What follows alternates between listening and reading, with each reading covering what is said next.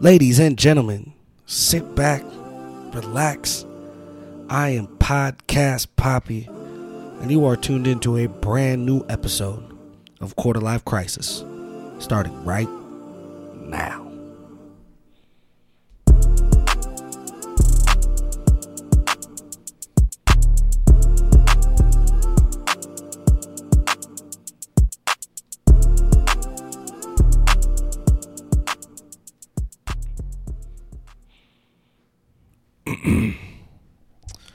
So, it is it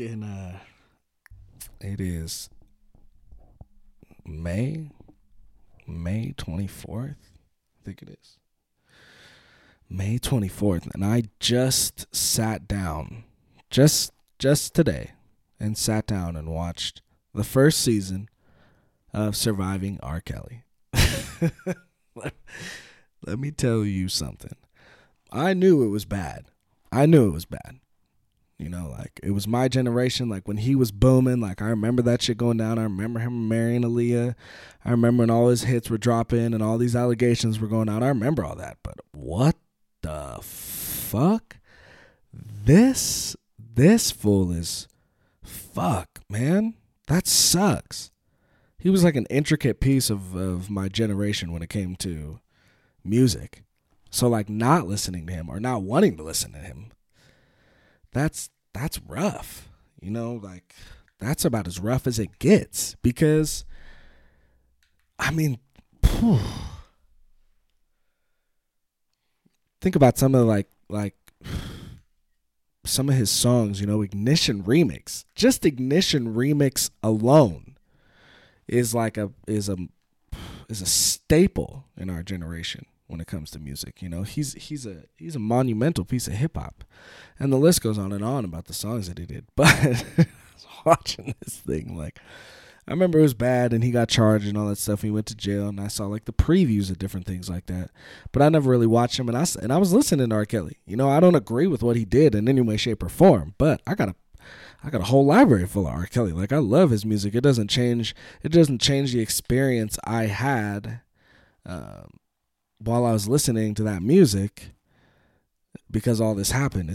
But now that it has happened, I'm like, damn, bro, like, I can't support you in any way, shape, or form. This is crazy, dude. This is crazy. You know, so it is wild how much he wrote it on the wall, though. Like, he was just rapping and singing about all this crazy shit that he was actually doing. He was literally out there killing it at doing all this funky shit, like, killing it at it. Unfucking believable. And the amount of women, and I don't think they're lying. Shit is absolutely crazy, dude. Shit is crazy. And how young they started, 17, 18, 16, 17, 18. And my guess is back in those days, like when it was like the 80s, 90s, you know, like early 2000s, you know, when you're in the Bronx and you're 16, 17, 18 years old, a lot of these young women are already making decisions for themselves, you know, big decisions for themselves. So, like, you know, I've heard some backlash about, like, you know, where were the parents at? But I'm sure you know what I mean? Like, the parents, how much, if you got a 16 or 17-year-old, how much control do you really have? Like, when you were 16 and 17, how much control did your parents really have on you, on who you were getting kicked with? Next to none. They can yell at you. They can gripe at you. You got your own car. Usually, you can move your own way. You know what I mean? Like, they can't ground you. They're probably working. So, you know, I don't really fault parents for that. You know, and it's R. Kelly. Like, the fucking masses, supported him. The masses, like, they probably felt like blessed and privileged. And my daughter's gonna, like, blow up, and there's, you know, she's gonna network, she's gonna meet people. Literally, no, she was on straight lockdown, dude. She was just an absolute tool used by this fucking sociopath. Like, whoa, like, that fool is aggressive. Like, I'm bad. Like, I'm dishonest a lot and you know, manipulative, but god damn, R. Kelly, holy shit, bro. Like, and I'm about to watch that second season, because that second season seems like it's about to, it sounds like there was some stuff unsaid. And I love that girl, Sparkle. I love Sparkle. She had a couple good albums, but like I didn't listen much to her music. But she's got, I don't know why, I just love her swag during this whole thing. She was out here just trying to hustle. No, she's like, you can't treat me like these other, you can't treat me like these other bitches. Absolute comedy. I'm sure those fucking females hated that clip when that came out. I was getting roasted. Like, yeah, he tried it on me, but that shit did not work. You know, Sparkle did not fall for that shit. Not one bit. Thank you very much. And man, I could only imagine like being in his circle. You know, they talk about his camp a lot. And he must have had some tight folks, like not just his manager, like the people that were directly around him.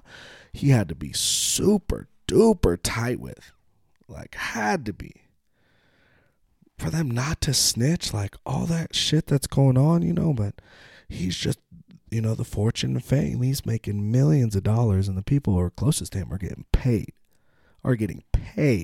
guaranteed.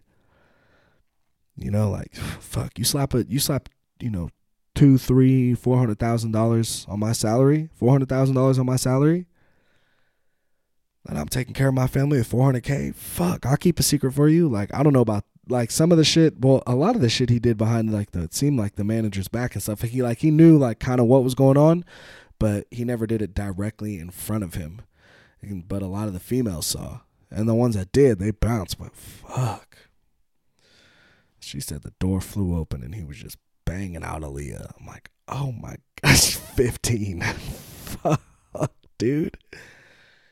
Oh my God, bro. You know how much credit you would get in jail to fucking ass rape R. Kelly because he's a petty? They're going to clean up the yard. They don't give a fuck if it's Kelly or not. Someone's going to get sent out. And they're going to clean up the yard. That's mandatory. Whew. Yeah, but that thing gave me the chills. Gave me the big chills. You know, like there can't be any coming back from this. Like there's no way. You know, like I don't think he can hide anymore. You know, when he was putting out those inspirational hits and we were kind of falling for the bug, you know, that's on us. But, you know, I don't think he can't bounce back.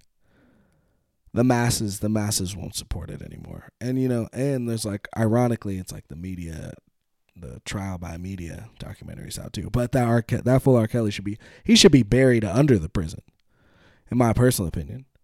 Like your fucking young girls. Man, it sucks, dude. I'm probably still going to listen to a couple of your songs because I love them. But you should be buried under a fucking prison. You should die. You should be castrated. Absolutely. Just little girls, you're a bitch. You should die a painful death. You know, easy as that.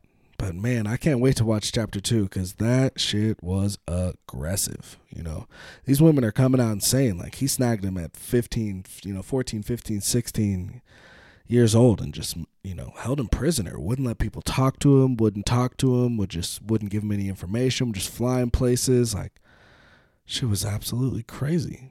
You know, they were like caged dogs. Shit is wild. And they were just trying to make it, you know, just naive, just young and naive, but living a fast life, but not seeing how much they're getting taken advantage of, which is a bummer, you know. I don't know. That fool's got to be, I don't know if he's got a verdict right now or something like that. Maybe I'm behind on the news, but that fool's got to be going away for like ever. You know, it's a long time when you take the foe off that motherfucker. R.I.P. Bernie Mac. Well, I just want to pop on here, yo. I just watched that shit and it blew my fucking mind. I can't wait to watch chapter 2. I might have to get somebody on here and chop it up and see if someone's just as shocked as I am after they watch that shit. Tune in next time for chapter 2 of... I don't know if the next episode's going to be chapter 2. I know I got to watch it. I'm going to watch it. But tune in next time. It's your boy, Podcast Poppy. I'm out.